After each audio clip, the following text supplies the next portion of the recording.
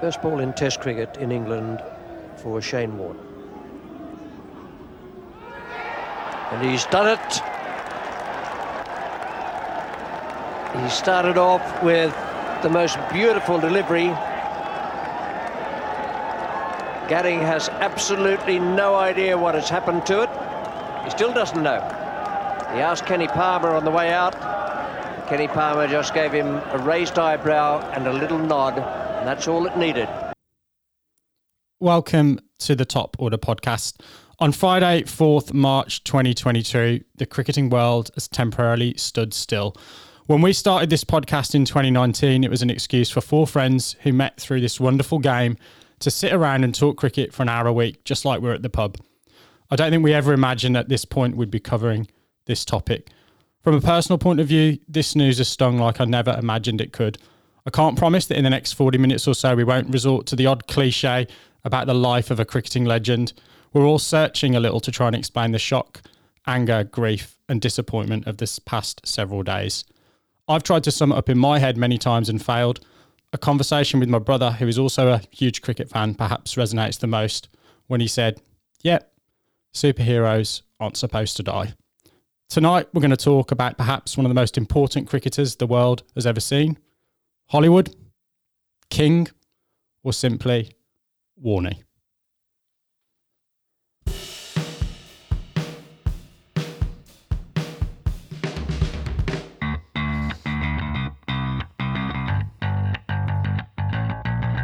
Welcome to the Top Order podcast.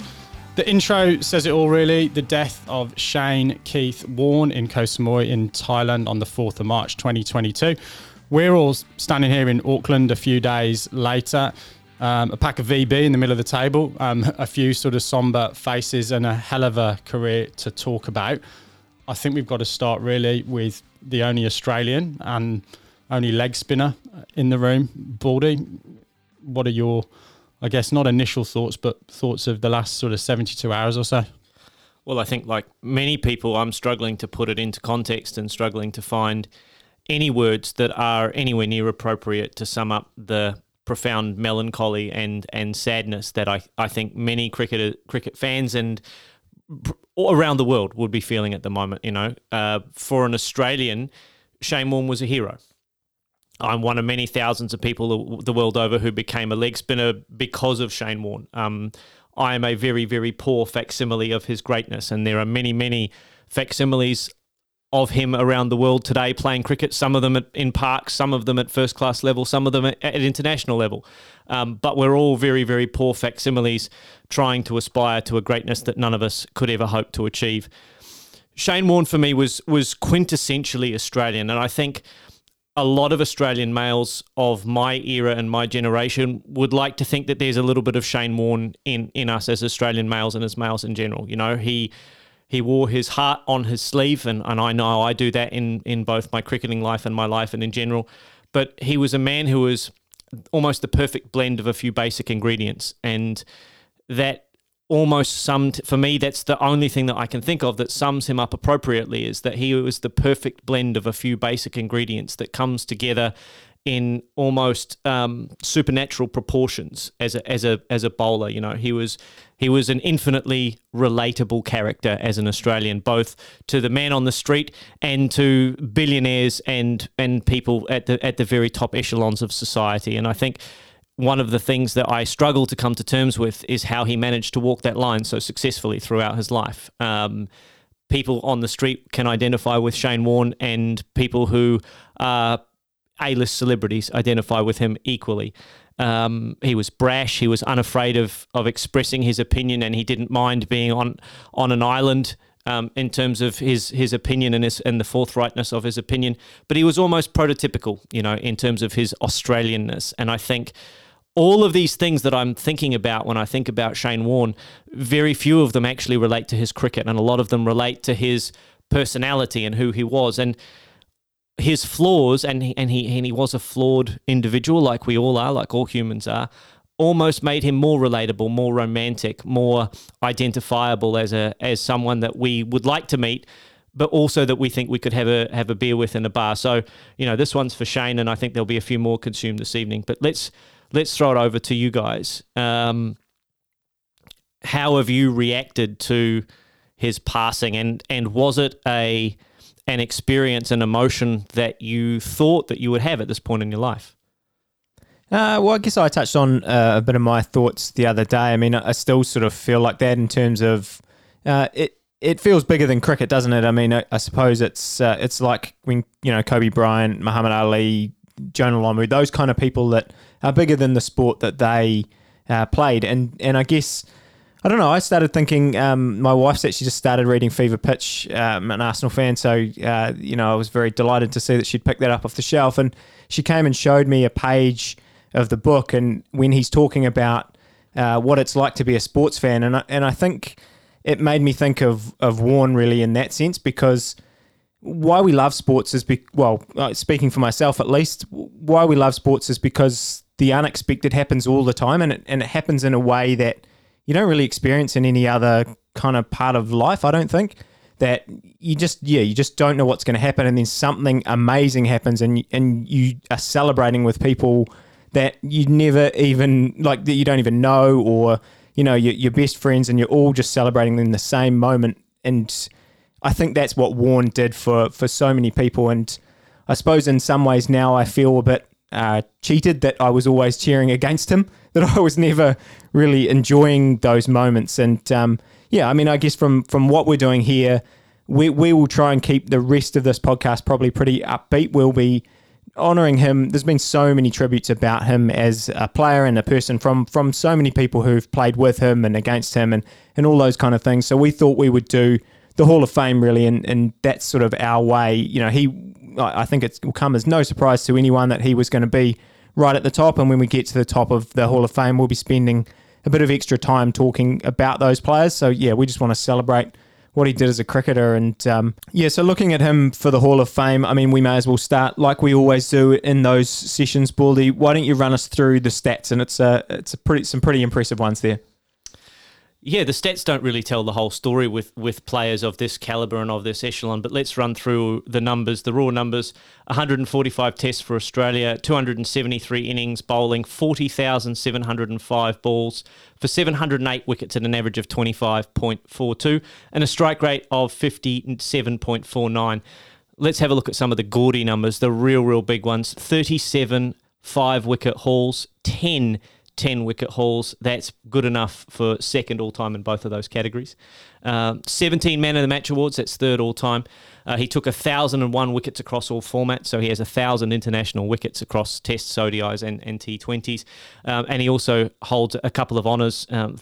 Only really one thing he couldn't do on a cricket field, and that was score 100. So he has the most Test runs and most combined runs across all formats without an international century. But if he was perfect, then he'd be Bradman. But nobody's perfect, and unfortunately for Shane, doesn't have an international 100. But Raj, we haven't heard from you yet on the podcast. What's your very first memory? Let's go right back to the beginning for you. What's your very first memory of Shane Warne? Well, it's interesting. I obviously am a little bit younger than you guys here, but my first memory of Shane Warne is actually around the turn of the century, probably just unfortunately when things probably started going a little bit wrong for him, but really because I loved playing Shane Warne cricket on PlayStation. That's the first thing that really turned me to him. So unfortunately he was about 7 years into his career by then, but I'm sure some of you guys remember that Gadding ball as your first memory of him, especially you, Binksy. Yeah, certainly for me, I would have been, I think, 13 years old, that 1993 Ashes. The first series I actually remember watching a hell of a lot of was the previous English summer. I think we played the West Indies. So that was when I really started to watch a lot of Test cricket, and we played some one-dayers. And probably the thing that stands out for me was that Warne played in a couple of the warm-up games for the Ashes tour. And I think it was a bit of a deliberate plan that he didn't really show all of his tricks. And Graham Hick, who was my cricketing hero at that point, I'm from that area in the UK, so Worcestershire was my county at that point, smashed him all around the park in a warm-up game. And then I think got 170 odd or something ridiculous in that Australia versus Worcestershire game. And then that first ball, which needs no description really, was the first memory, and when he really announced himself, I think, onto a scene that really he then dominated for a long period of time. We talk a lot about his impact on cricket in general. I think the Ashes rivalry, the fact that England hadn't won for a long, long time, even leading into that 93 Ashes, and then still went without winning an Ashes series for another 12 years after that. And there was a lot of rivalry between England and Australia, and I think that was a stage that he really performed extremely well on. And I'm sort of in the middle of the two of you in terms of age, and I sort of caught the start of his international career, but I didn't see the Gatting ball. I can't remember when I first saw that, but a long time afterwards, I think, because I didn't have Sky or the pay TV here in New Zealand, so all I watched was the free-to-air stuff, which was usually the stuff we got, the World Series cricket kind of games, the Benson Hedges series. And I had a video, I've talked about it a few different times, in 1993-94 World Series video that I just watched on repeat. The same thing with the World Cup 92 video that I had. And the 93-94 World Cup World Series cricket was sort of one of Shane Warne's sort of first forays. And Richie Benaud describes him in the footage. I watched a little bit of it last night, and he describes him as Tim May's replacement, and it's so funny to kind of hear him being talked about like that when, but then the first time you see him on the video is a flipper to Daryl Cullinan cleaning him up. So the signs were there, and when you saw Warne bowling in that series, it's almost like a dance. I don't know if you guys can picture that or listeners can kind of picture that, but when he would toss it up, it was like a rhythm that someone would walk down the wicket, miss the ball, and then Healy would just sort of all rhythmical catch the ball, take the bails off, and yeah, it's just brilliant. And I know we talked about it with Ken Rutherford. I went back and listened to what we said with Ken when he was in that series, and it's amazing that he talked about him as one of the things that he said was that he was the most consistent bowler that had ever bowled leg spin. And I'd be interested to hear if that resonates with you guys, because I always think about leg spinners and even Warne as bowlers that bowl loose balls. But yeah, it was really interesting hearing Ken talk about him as the most consistent attacking bowler that going around. He is his consistency. We'll get to his mental skills later on, but in terms of the art of leg spin, it is the most technically difficult art form. You need to be physically strong and have the right biomechanics to be a fast bowler. You need to have big bum muscles and be tall and strong and have good core to be a fast bowler. To be a great leg spin bowler requires exquisite control, absolutely exquisite muscle control and muscle memory, and it is very, very hard to replicate that time after time after time in the best of conditions, let alone being under stress, under fatigue, bowling 20 or 30 overs in a day. So Shane Warne sets himself apart from his peers, even his exceptional peers. And when you think about great leg spin control, you think about a bowler like Anil Kumble or Abdul Qadir. He exceeded all of those guys in terms of his control. He very, very, very rarely bowled a ball that he didn't intend to bowl. We'll get to this in a little bit. He might have bowled a ball short and wide of off stump that got cut for 4, but very, very rarely was that a ball that he did not intend to bowl because he wasn't operating to a plan. My recollection of Shane Warne, particularly in the one-day game, and you see it in the one-day game in the back end of his career, his control over line and length and variation of pace is absolutely exquisite. It is unparalleled in that era or in my mind since. He was absolutely pitch perfect. It's actually quite funny when you watch the highlight packages and you see, a short half tracker. You're like, what's this doing here? And then it's like a flipper or a slider that's just gone straight through and cleaned them up. So even those balls that looked bad, they weren't necessarily bad. It's exactly what he planned, as you said, Baldy. I just want to touch back on that Gatting ball because that was the genesis of Shane Warne's fame and stardom, if you like. He was already an international bowler by that point. He'd played against India and he'd played, I think, another series in between the India series and the England series. So he got 7 for against the West Indies in a series. 92, and that kind of was his first success because he those first couple of series did not go well for him. No, and Ravi Shastri took to him and he had 1 for 150 famously on debut. That Gatting ball, though, was the perfect... I mean, people call it a fluke. People have a look at that ball in isolation and go, oh, that was a fluke. He could never bowl that again. And they might be right. No one can bowl that ball again, and no one can bowl it on command. But his control and his preparation was so good that when it met the opportunity of being able to bowl that first ball in England, and he stood at the top of his mark and he said to himself, right, I'm going to rip this leg break as hard as I can. And he spent years and years and years perfecting that fiercely spun leg break.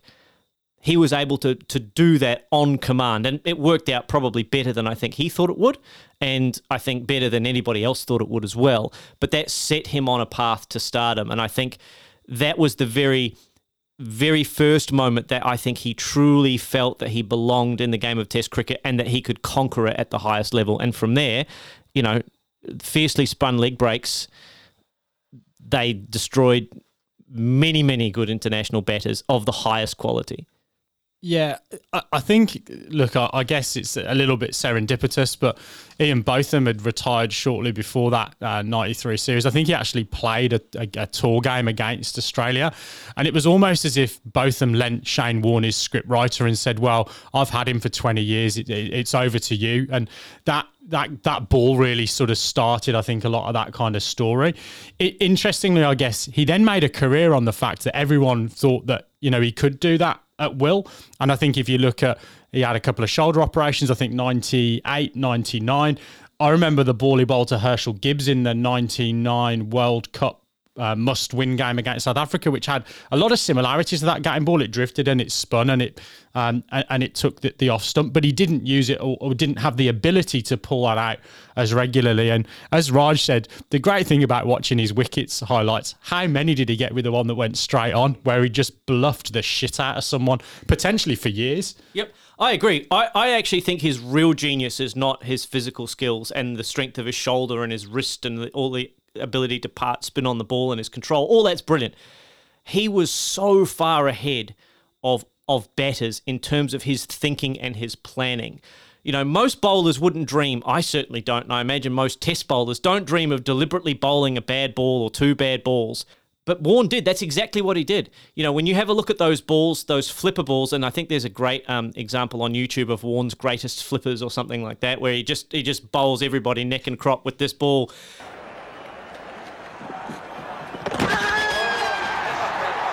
Well.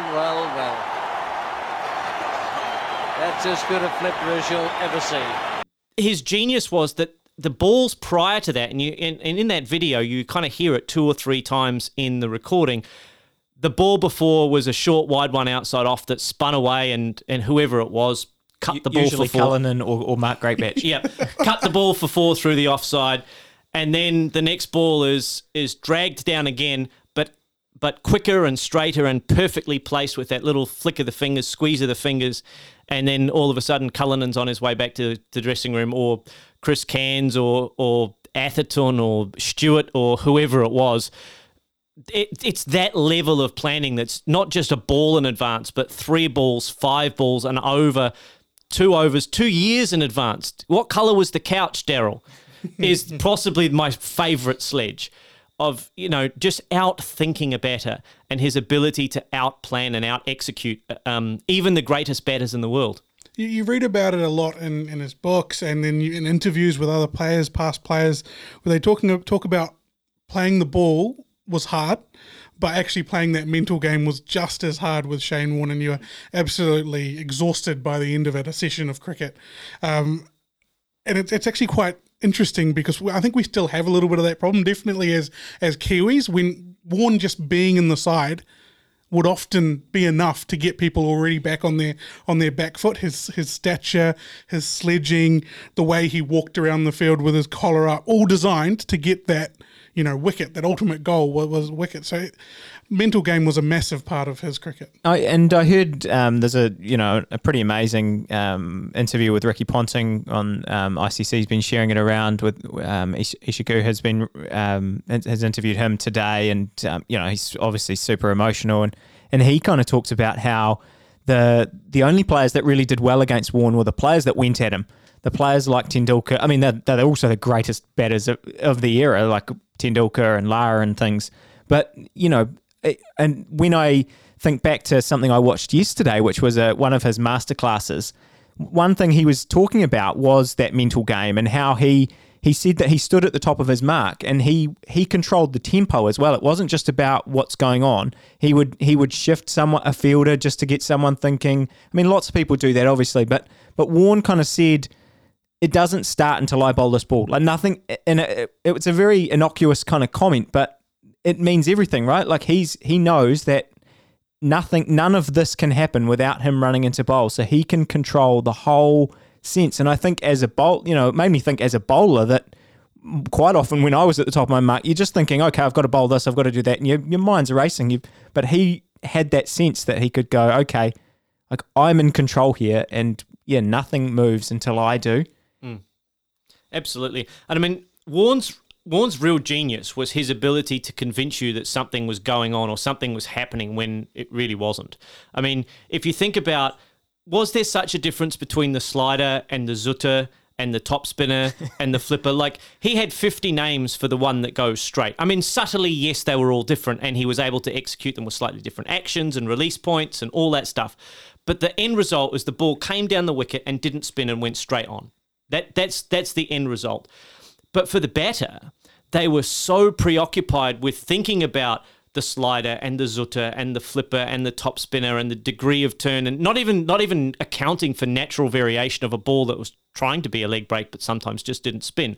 All of these things, all of these variations of a ball that just goes straight, just plants that extra mental load, that cognitive load in the batter's mind that he's not thinking, unless he's Lara or Tendulkar. And man alive, were we treated to some clashes between those two when Warne was bowling. I mean, they were genuine goosebump raising privileges that you look back on and you think, man, gee, I was glad to be able to watch that on television or live at the ground. Like those kinds of encounters were once in a lifetime type experiences.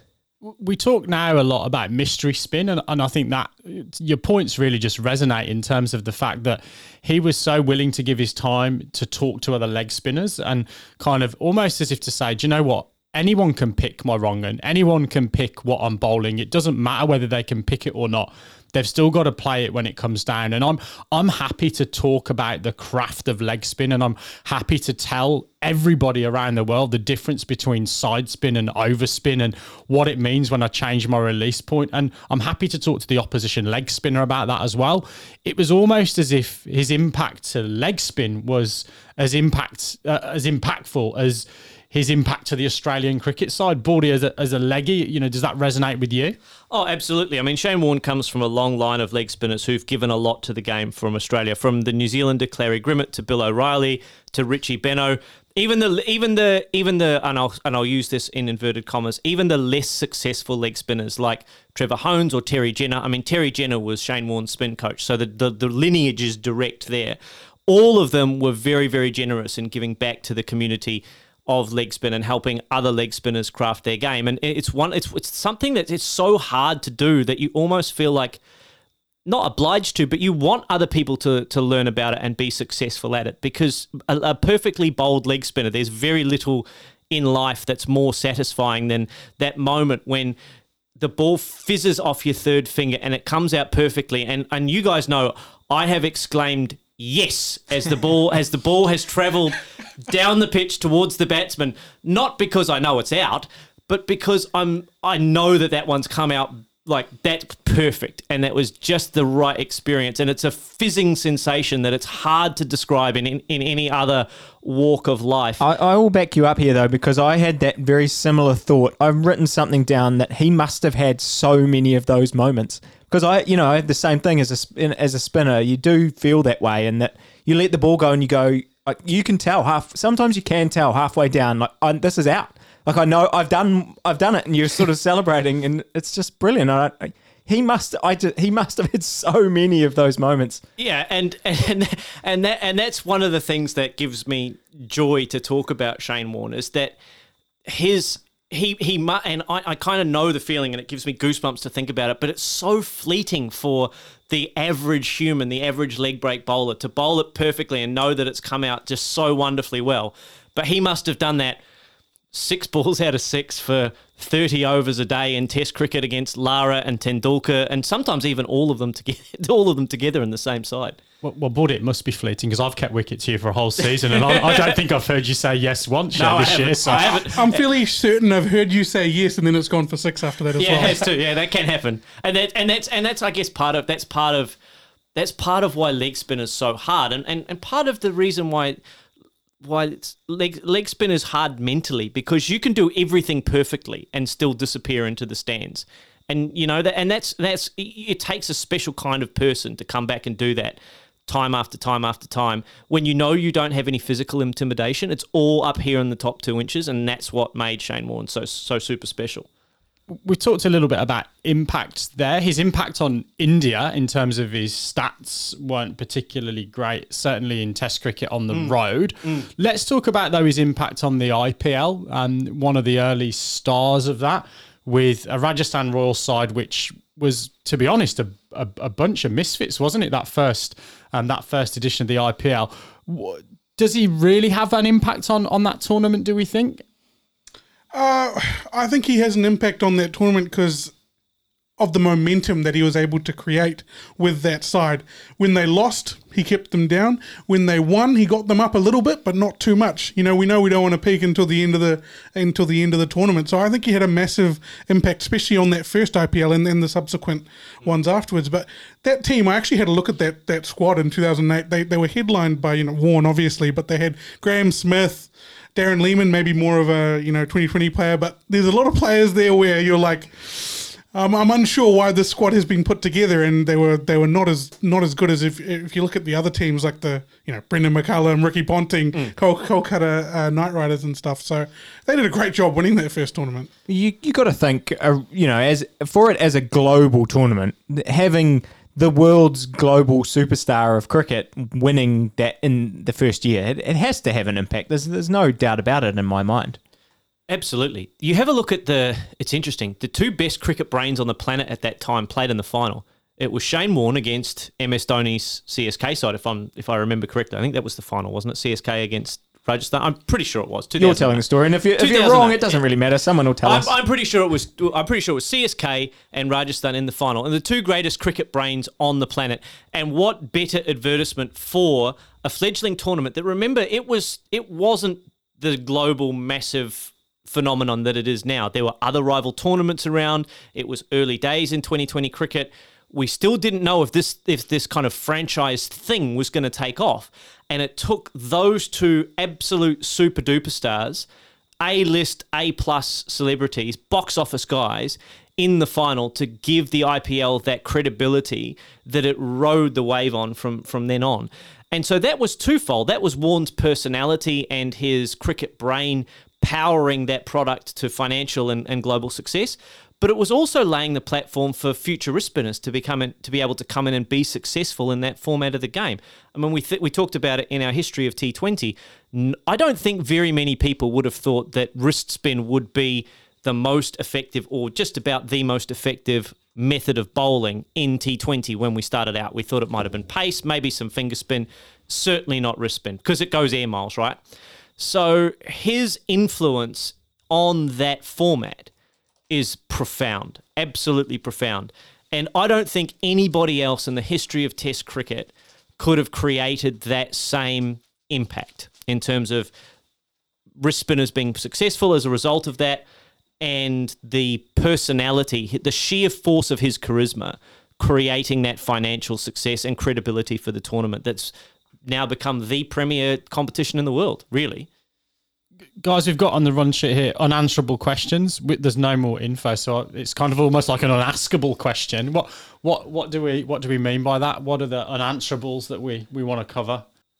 I reflected on that during the week, and the unanswerable question for me is, what kind of impact do you think he would have had on cricket had he had a life outside of cricket that lasted for 20 or 30 years? What kind of impact do we think he might have potentially had on commentary for the game, on the development of cricket? I think of the impact that Richie Benaud had on the development of cricket and things like World Series cricket and the development of innovation around cricket. A lot of that was associated with Benaud, and Benaud had a great cricket mind. part of the reason that I'm so profoundly sad at the passing of Shane Warne is the missed opportunity for the world to have experienced and benefited from his imparting his thoughts on how cricket could become a better product and how it could be played better. I heard in that interview that I referenced with Isha and Ricky Ponting, she made mention of the fact that he had been talking about how he might be going for that England coaching job, but exactly, I think that's the unanswerable. That's the biggest unanswerable, that I can think of at the moment. Just on just current things going on. Imagine if he'd taken that role and what could have happened out of that. Oh wow, yeah. Look, I guess you talk about those interviews. You talk about what impacts he had, and look, I wasn't shy to occasionally criticise his commentary, and I think part of that was the fact that he was Australian, and it's ingrained in me to from a cricketing perspective hate Australians and everything that they stand for when they're in opposition of my beloved countrymen. But when I actually think about it, I just could not believe how much this has impacted me in the past few days. I kind of reflected on it, and look, I'm going to share a personal story. When I was like 18 years old, I was just about to make, I think, my first grade debut, or certainly one of the first grade games I was going to play. And Princess Diana died, and they cancelled the whole program on the Saturday because of the funeral. And I was completely and utterly pissed off that my cricket was called off. And I was like, what does it matter? Someone's died, get over it, kind of thing. On Saturday, when I woke up and I saw the news on my phone that Shane Warne had died, but I'd got to get in the car and take my eldest son off to cricket. And as I was giving the team talk to my under-11s team, I just started welling up uncontrollably, trying to talk to the kids about making sure they backed up and, had a big basket when they were trying to take a high catch, or, don't tie your shoelaces in the middle of your first run and that kind of stuff. But for me, it's just the impact of that. I put this down as like a JFK moment, a Kurt Cobain moment in terms of the impact that it has. And Bordy, to answer your question around that long-term thing, he did everything at 1,000,000 miles an hour. If he'd have had another 10 years, what could he have done, whether it was England coach, whether it was, his impact from a commentary perspective, a new entertainment product, whatever it might be. I just think that those are the unanswerables that we're not going to know. But it feels to me as if he is one of the most important cricketers, if not of our generation, and the generation before and probably the generation after. But I do think we're going to be talking about him in the same breath as Bradman in 80 years' time. And just to tie a few things together, the love-hate or hate-hate relationship with his commentary, his captaincy at the Rajasthan Royals, or his captaincy in general. The biggest impact I think that he could have had as an unanswerable question was around being able to think outside the box strategically. And I think that's why what annoyed me a lot about his commentary was a lot of the time he was saying stuff that I just thought was, a bit nonsense. But those are the things that actually push the game forward and move it into a different direction, or a better direction maybe.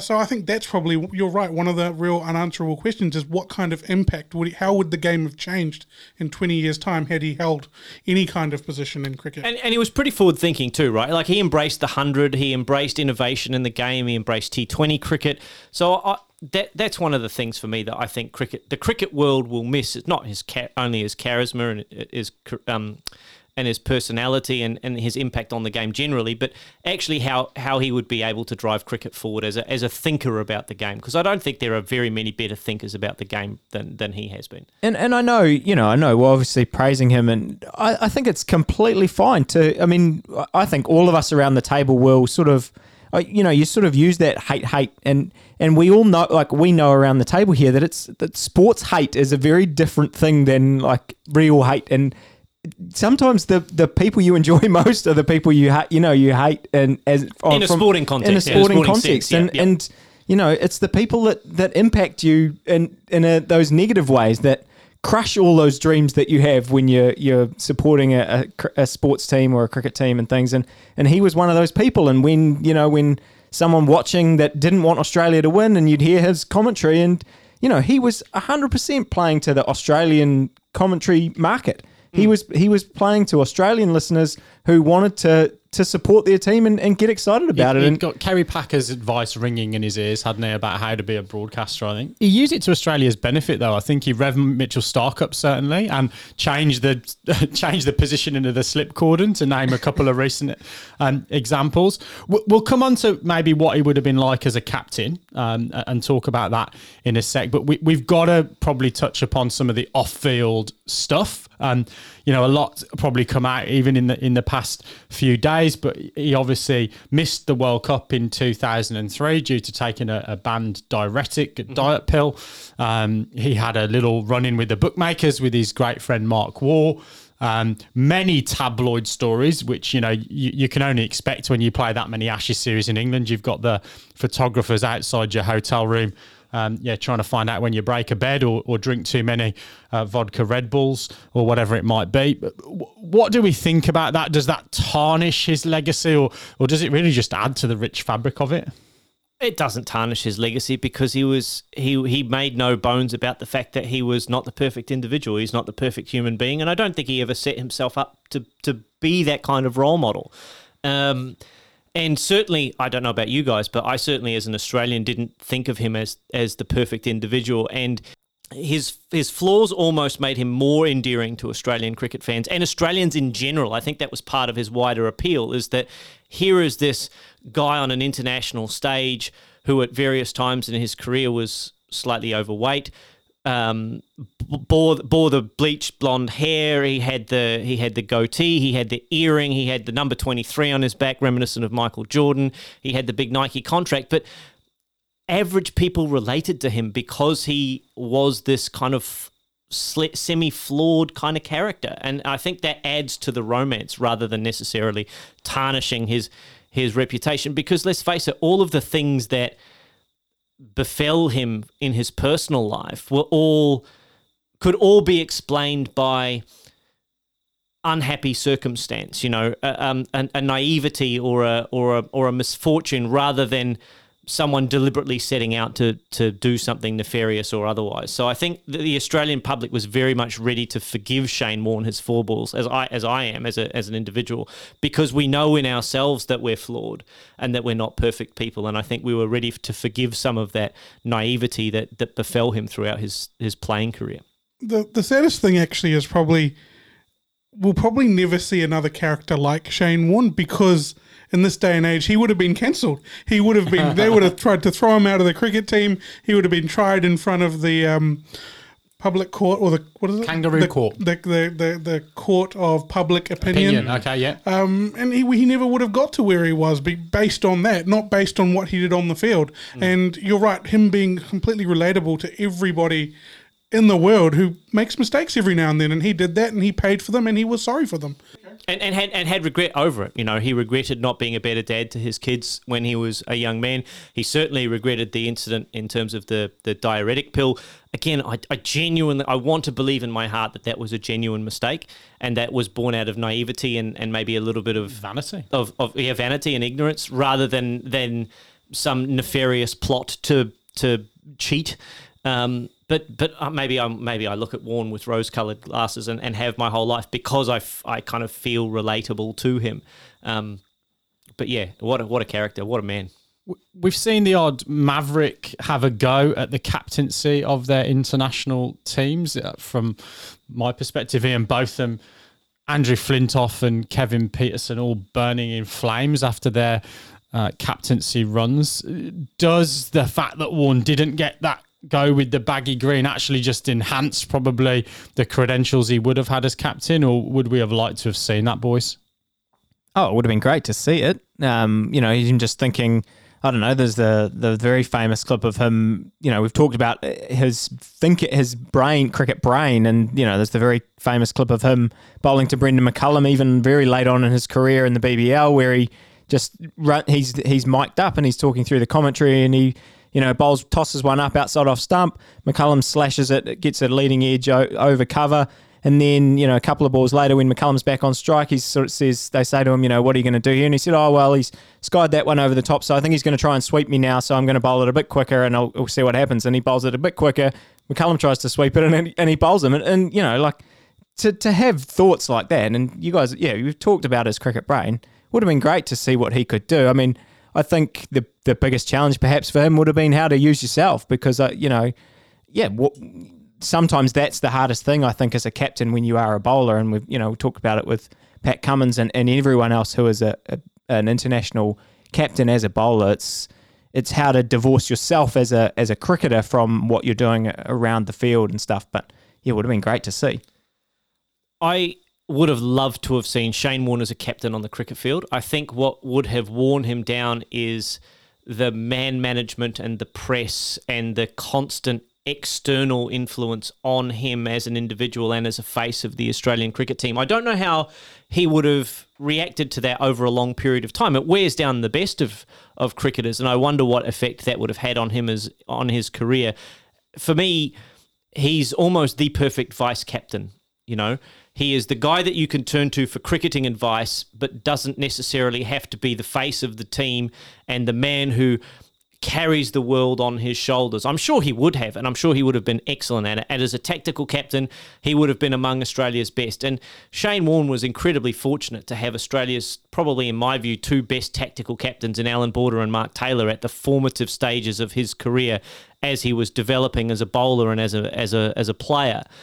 And I think Australia would have benefited from him being Australia's captain on the field, but I don't think he would have had the same longevity in his career and in the Australian cricket team because of all of the other things that he would have had to deal with.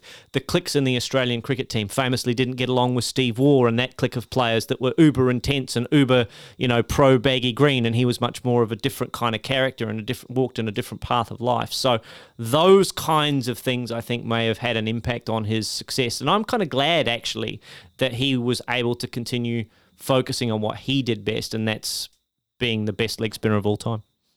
Can we? You just mentioned that longevity piece, and I think probably we've talked quite extensively about him, as a person and the mental side of things. Let's bring it back to cricket.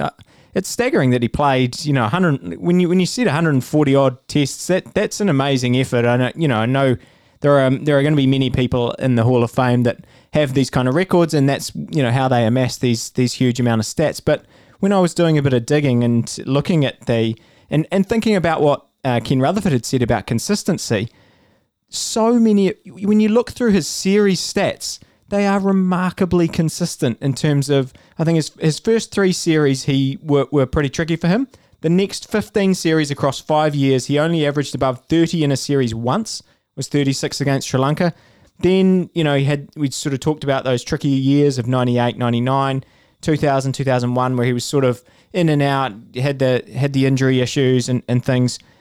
Then the next 17 series in a row to finish his career in 2006, his worst average was 33.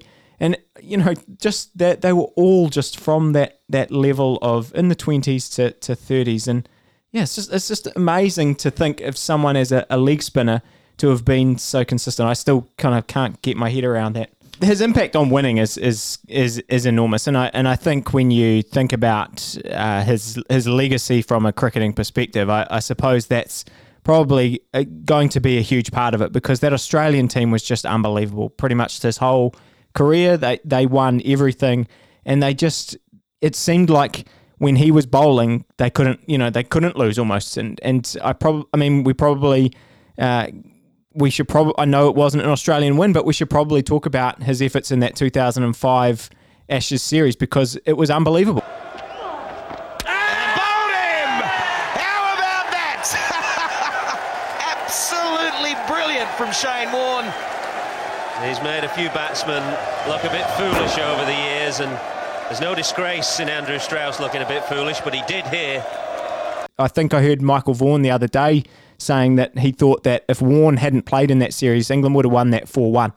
And, maybe there's another unanswerable question, but he was the one person that just stood up, and every single moment, it's supposed to be the greatest test series of all time, but it is. And yeah, well, there you go. But There's a DVD that's called The Greatest Series. It's a little bit like that Nathan Astor one that's called like The Master Blaster. So you can self-title a DVD, and it is so. Exactly. But yeah, he just picked up wickets at such crucial times. It's a perfect example of someone who, even at nearing the end of their career, was just such a technician at their art. Yeah, I'm pretty sure he got 40 wickets in that series, and the next best, I think, was 20 wickets in the series. So, and the thing that stood out for me in that, and it's probably what I kind of love about him and sort of equally hated about him at the time, was he was as aggressive as any fast bowler as a spin bowler. Once he was over that white line, he was a horrible, horrible guy on the field to play against. But he gave credit. And the thing I'll always remember about that series is Andrew Flintoff got a brilliant 70-odd in the game at Edgbaston that England ended up just clinging on to win. And Warne practically chased him off the field after he got that 70 to go and pat him on the shoulder and say, well played. You could see him. There was a massive roar because Flintoff had just been out, so he was getting the applause from the crowd, and Warne was just shouting at the top of his lungs, Fred, and then chased him off to say, well played. And he had, to a large extent, that Australian team on his shoulders through that series. A fantastic cricketing memory for me as a 20-odd-year-old at that point. And look, I think we can probably just talk for hours and hours about him. I think probably a good place to finish up, seeing as this is the Hall of Fame, is to talk about, and probably just hearing from you really, Baldy, about his legacy and what you think it will be for Australian cricket in particular, because it'll probably come as no surprise that in this top 5, when we get down to it, there'll be someone called Don Bradman who's also in that realm. It's very hard to compare a bowler and a batter, and the stats of Bradman are just so remarkable that they're way ahead of everyone else. But just from a legacy perspective, I mean, Binksy's already sort of said that he thinks that Warne is the most impactful player of our generation. What is he going to mean to Australians, do you think, in 50 years' time? I mean, again, a very unanswerable question, but, what are we thinking? I think as far as bowlers are concerned, Shane Warne is not only the greatest Australian bowler that's ever played cricket, I think he's the greatest leg spin bowler that's ever played cricket, and you can make an argument that he's the greatest bowler that has ever played the game of cricket. In terms of post-war era players, and I'm counting Bradman as a pre-war era player, not a post-war era player, I feel like he is among the top 1 or 2 most impactful players to have changed the game in terms of the way that cricket is played, because he is almost single-handedly responsible for the resurgence of wrist spin in modern times. Prior to 1990, there were very few wrist spinners, with all due respect to Trevor Hohns and Abdul Qadir and others of his ilk. He popularised wrist spin bowling to the point now where it is almost the most sought after style of bowling in the most popular tournament in the world, in the IPL. Sure, out and out pace is always sought after, but wrist spin does the business for those popular tournaments. So his impact on the way cricket is played from a bowling point of view cannot be understated. And I think it's not just us remembering Shane Warne moments and hours and days after his passing, but I think it is true that he is the most impactful bowler that we have seen in 80 years of Test cricket. And I think he will continue to be the most impactful bowler that we will see in our lifetimes. I just want to leave you guys with one thing that I penned in trying to think about Shane Warne, and I struggled to put into any kind of words anything that would do justice to his legacy, but I found a few words that I would like to share with you all. Mostly because my son has been learning haiku at school, so I was practicing this during the week. Brilliant. We watched him in awe. Great plan, perfect precision, but gee whiz, that fizz. Well, I don't think we can end it any better than that, but end it we will. We've got a slab of VB on the table. We'll raise a bottle for the great Shane Keith Warne, and we'll see you next time. Thanks for listening.